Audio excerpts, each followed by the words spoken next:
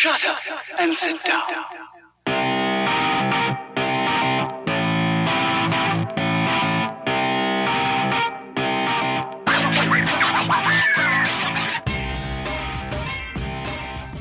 Welcome back to Elite Rugby Banter. It is time for our fourth Super Rugby preview, and today we take a look at the Reds. The Super Rugby Advent calendar continues, so enjoy. Since we're still talking about the Australian Conference, let's stick with it and go into the Reds. This was your homework assignment, Matt.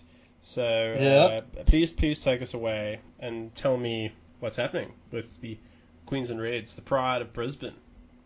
Yeah, I had a look quickly. It's been a rather strange off-season for them, for what I can tell. One of the big changes, obviously, is Brad Thorne coming up from Queensland County as coach, as coach, and the changes he's brought about there. I mean, there's been a fairly big sort of player exodus. Stephen Moore retiring. For the better, by the way. He's like the for the better, but I mean, but still, he's still. No. I mean, if you look at the guys that they've now sucked in, I'm just going to go through this now. Yeah. So Moore, Simmons, Lockett dropping off to the Tars, as we've said. Yeah. Leroy Houston's going to Bordeaux. Henrik Tui's going to Sun Goliaths. Frisbee's going to Bordeaux. McIntyre. This is also a fly-off. It's just I'm dumbfounded by what's going on at a couple of the positions. So fly-off. McIntyre's gone off to Argon. Their centres, not too bad. Chris Kurandrani is going to Brisbane City. And those are some of the losses that they've now had. What they've done to replace all of them is literally just call up the Queensland Countryside. The only player that they've bought that isn't playing either for Queensland Country or a university is Ben Lucas.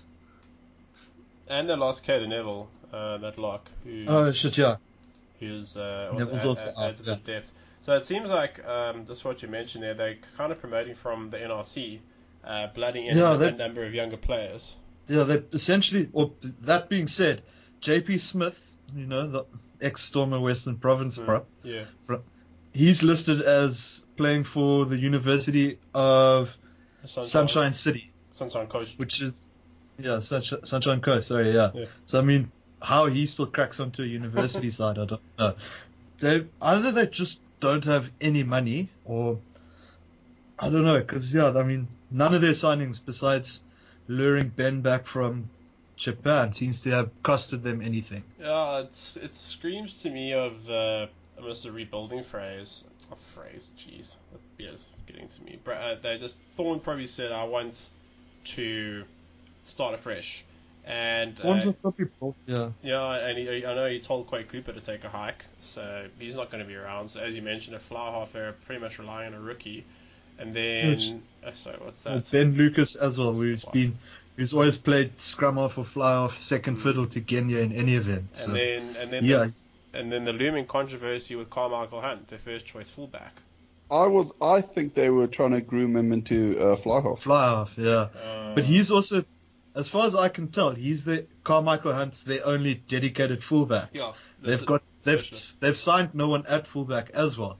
At eighth man as well, they lost Tui, and so Scott Higginbotham's their only dedicated eighth man as well. And he's pretty injury prone as well, eh? Yeah, so I mean they're key positions where they're just not building the depth that they should. Whereas they've stuck their flanks like 8 deep, and they've got so. And then in terms of, I think you've kind of alluded to weaknesses would be just sheer inexperience. And Super Rugby is very much a meat grinder, actually. Yeah. In many ways. I'm sure there's maybe a couple of other younger players. Out of curiosity, you're looking at the Reds website. Yeah, but I don't think... Because the one I'm looking at still got Quade Cooper listed at fly-off. Exactly. I'm curious, is he still on the Reds page? No, but we all know that... Yeah, we all know that story, but I'm just curious. I'm just curious if they've got him there still. They still do. I think he's still a contracted player, but Brad Thorne pretty much told him to sod off, saying, no, I don't want you around. Because he is a player that is very, very divisive. Yeah, because without Cooper, their fly-offs are Ben Lucas and Hamish Stewart. Yeah, and you got Sure. Duncan like Payawa. I know he can play 10, but he's actually a better 12. And then there's also Chris Ferrari Sartaya, and then obviously Simon Karevi who'll be playing at 13. It's just, there'll be holes. I think James Tuttle's not too bad. He's actually quite an exciting young scrum half. And they've brought in a couple of other guys. But, I mean, I look at the squad and it's pretty bare. They're pretty solid. At Lucy, Scott Higginbotham, he is a little bit. They've still got George Smith, which is huge. Adam Kozak, Michael Gunn.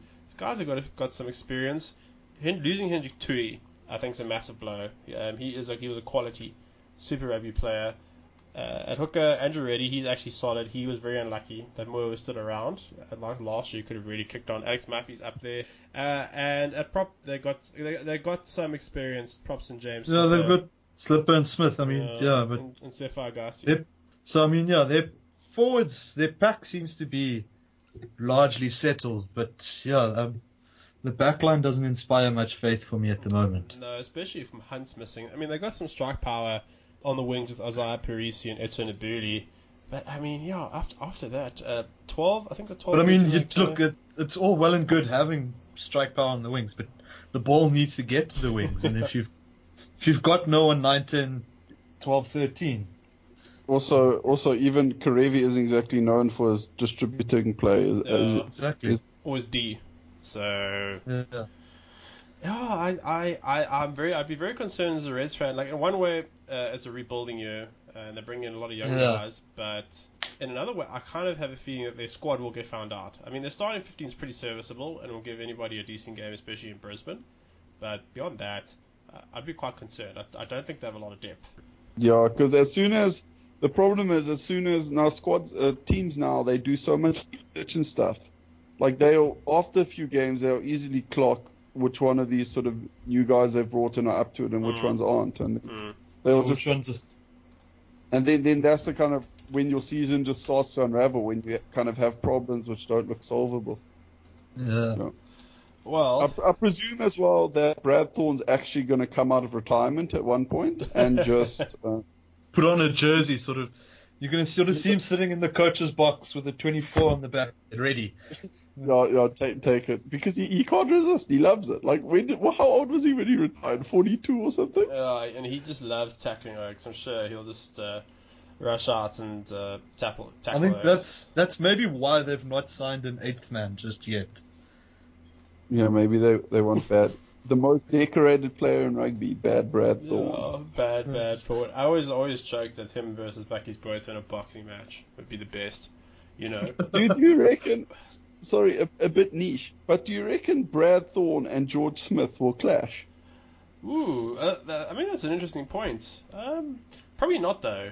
I don't know. I imagine that they share that mutual respect. Let me put it this way. I think Thorne, as a youngish coach, and I mean he's, I assume, doing a big clean out at the Reds, he'll be relying on a guy like Smith, who, even though he is, how old is he? 36, 37? Something like that? I think we do a quick Google search. Not off the top of my head. Yeah, but Smith was very good. Last year, he's 37, George Smith, and he turns 38 this year. Oh, but shit. So he's got like 10 years left in Brad Thorne's eyes. Yeah, but I mean, we're talking about George Smith. He was released from detention in Japan 2 days ago. Yeah, I'm sorry, I've just stumbled on this story now. He was arrested for. What did he have? He was arrested for allegedly assaulting a taxi driver on New Year's Eve after refusing to pay his fare. Yeah, that Uber surcharge is a bitch. He's being released with a prosecutor's decision whether to indict him pending. And he did this in Tokyo. Ooh, well, I don't know what will happen there, but he'll be around. But what if he plays? To get back to what I was saying, I know. Sorry, half that squad is pending litigation. Yeah, Jesus, like Kim Carmichael Hunt, or like litigation against them. But Quaid isn't exactly squeaky clean either. I'd have to be conducting coaching clinics in prison now. Yeah, out of curiosity, didn't Quaid? Yeah, Quaid was the one that was cuffed with like stolen laptops in his flat or something stupid, wasn't it?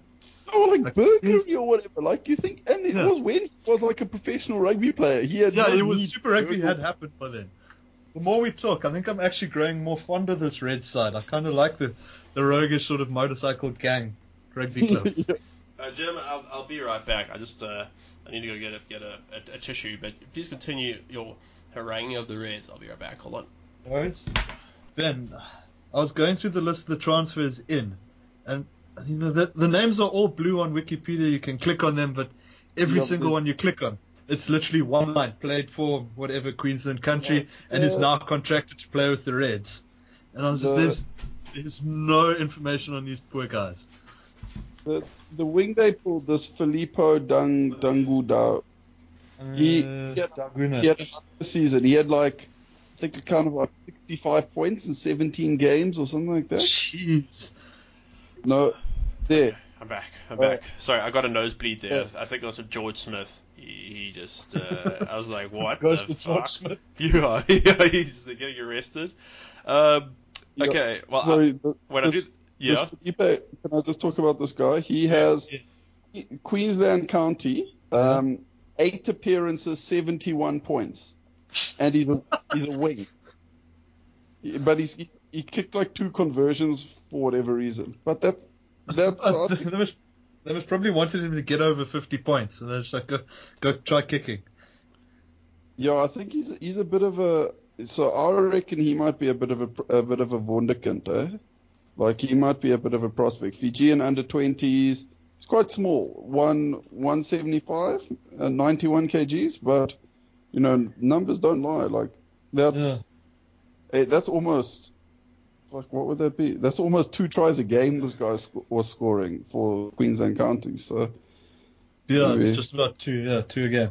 I'm going to caution you that there was a guy who, and it takes you back to my fantasy league because I thought this oak is going to win me lots of points. His name for the Waratahs. He was trying to find his name here. It always goes back to fantasy. It was Ira Simone.